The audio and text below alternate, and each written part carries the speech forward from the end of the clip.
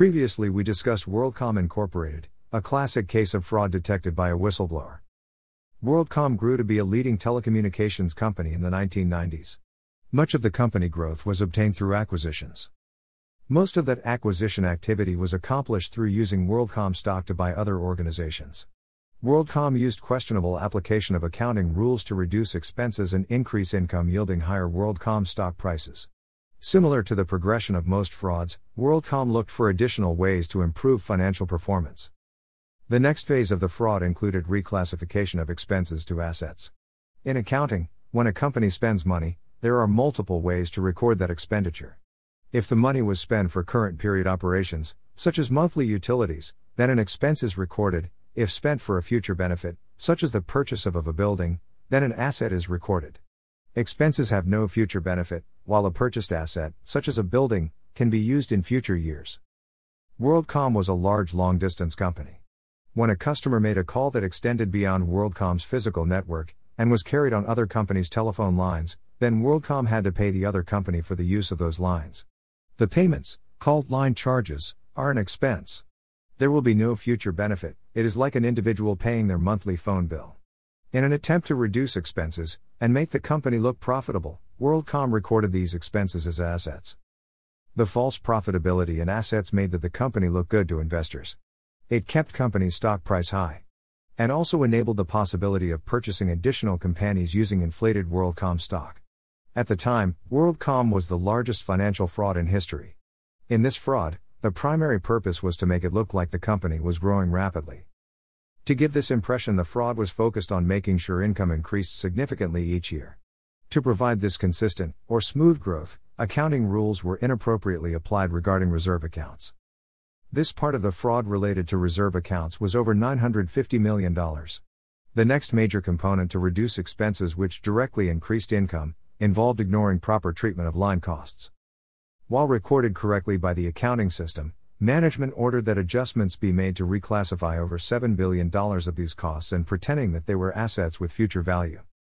There were also more than $500 million in adjustments, for which there was no documentation.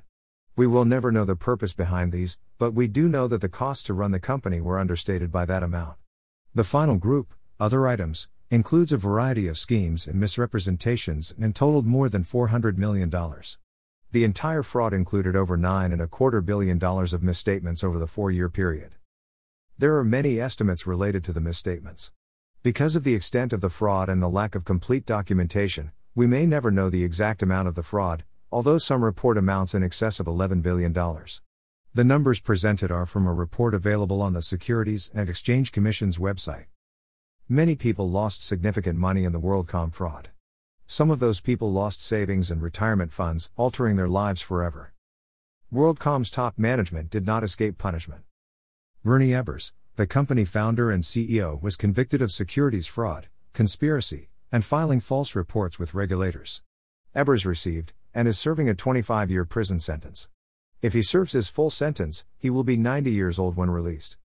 In contrast to Ebbers, Scott Sullivan, the CFO, cooperated with prosecutors and investigators. He admitted to directing the fraud. Sullivan pleaded guilty to charges of securities fraud, conspiracy, and filing false reports with regulators, but due to his cooperation, received a sentence of only 5 years. For their roles in the fraud, WorldCom's accounting director and controller each received 1 year plus 1 day sentences. Consider WorldCom employee Betty Vinson. According to newspaper accounts, she had a well-ordered life, played on her high school's tennis team, married her college sweetheart, and attended her kids' soccer games. Like most of us, she periodically completed home improvement projects, taught Sunday school, and maintained to-do lists on the refrigerator. By most accounts, Ms. Vinson is a normal American citizen, going to work to improve her family's lot in life. To supplement the family's income, in 1996, she took a job as a mid-level accountant at WorldCom.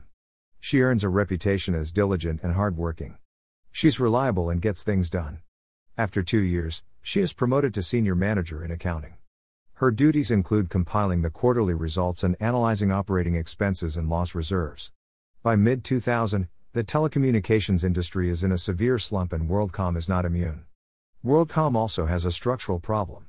Its line leasing costs are expected to rise in the future at a time when competition is fierce and customers' bills are falling in response to that competition. In the fourth quarter, Ms. Vinson finds herself on an ethical slippery slope. She is asked to reverse $828 million of bad debt reserves to boost earnings. Ms. Vinson understands that this is a questionable accounting technique. She suffers pangs of guilt and considers resigning. Yet she is assured by WorldCom leadership that this is a one-time fix, it will never happen again. WorldCom simply needed to buy a little time until its economic environment and financial performance improved. Reluctantly, Betty Vinson agreed to make the adjustments. Despite the promises of a one-time event, as Dr. Dull previously explained, the illicit financial transactions at WorldCom continue to be recorded in the accounting records and be reflected in the published financial statements. Ms. Vinson rationalizes, she is just following orders. She can't sleep, she's losing weight. Then, in December of 2002, she accepted promotion to director, earning $80,000 annually. Despite the promotion and raise, she vows to begin looking for a new job. In contrast to Betty Vinson, consider WorldCom internal auditor Cynthia Cooper. She was a 38-year-old CPA who was the company's vice president of internal audit, responsible for a department of 24 people. Prior to WorldCom, she worked in public accounting at some of the largest, most respected firms in the world.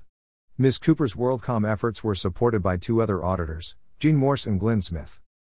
The fraud began to unwind in March 2002, when a complaint was received from accounts receivable manager, John Stupka. He was concerned about account transfers that would have a future negative impact on his department. He saw no valid purpose behind the transfers. As Cooper began and continued investigation of questionable transactions, she asked about the accounting treatments of some of the transfers. Some of her questions were ignored, to others, she was told the treatments were correct. Not only was Ms. Cooper told that things were okay, and she was also told not to interfere with Stupka's business. Cooper ignored the warnings, and kept the investigation moving forward. She also expanded it into additional areas of concern. She and her team worked secretly and at night, so as to not raise suspicions. As the investigation continued, they found $2 billion in capital expenditures that were not authorized by the board of directors, and $500 million in computer expenditures that were recorded, but had no supporting documentation. June of 2002 brought two very busy weeks for Cynthia Cooper. On June 13, she and Mr. Smith met with WorldCom's audit committee chair and told him her findings. The chair asked Ms. Cooper to brief WorldCom's new auditors on what she had discovered.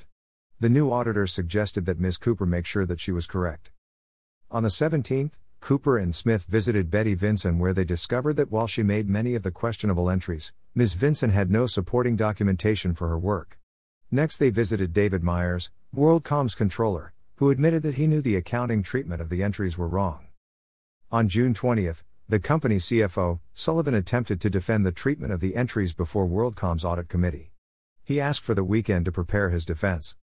On June 24, the audit committee gave him and Myers the option to resign or be fired. Mr. Myers resigned, Sullivan was fired. The next day, WorldCom issued a public announcement that there had been $3.8 billion of inflated profits over the 5 previous quarters. Hewlett-Packard, the final estimates were closer to $11 billion, and the actual fraud period covered 4 years, both nearly 3 times the original announcement. On June 26, the SEC filed a civil fraud suit, and the Nasdaq halted trading on WorldCom stock. Betty Vinson versus Cynthia Cooper, the rest of the story. So what happened to Cynthia Cooper and Betty Vinson? Before we get to that, note the similarities of these two women: similar lives, seemingly similar all-American values, but two diametrically differing choices. Betty Vinson became integral to the fraud, while Cynthia Cooper blew the whistle. Here is how it turned out. Cynthia Cooper becomes one of 3-time Magazine Persons of the Year, joining Enron Sharon Watkins and Colleen Rowley of the FBI. In contrast, Betty Vinson pleads guilty. The judge indicates that she is the least culpable person in the WorldCom fraud. Her maximum possible sentence under federal law was 15 years.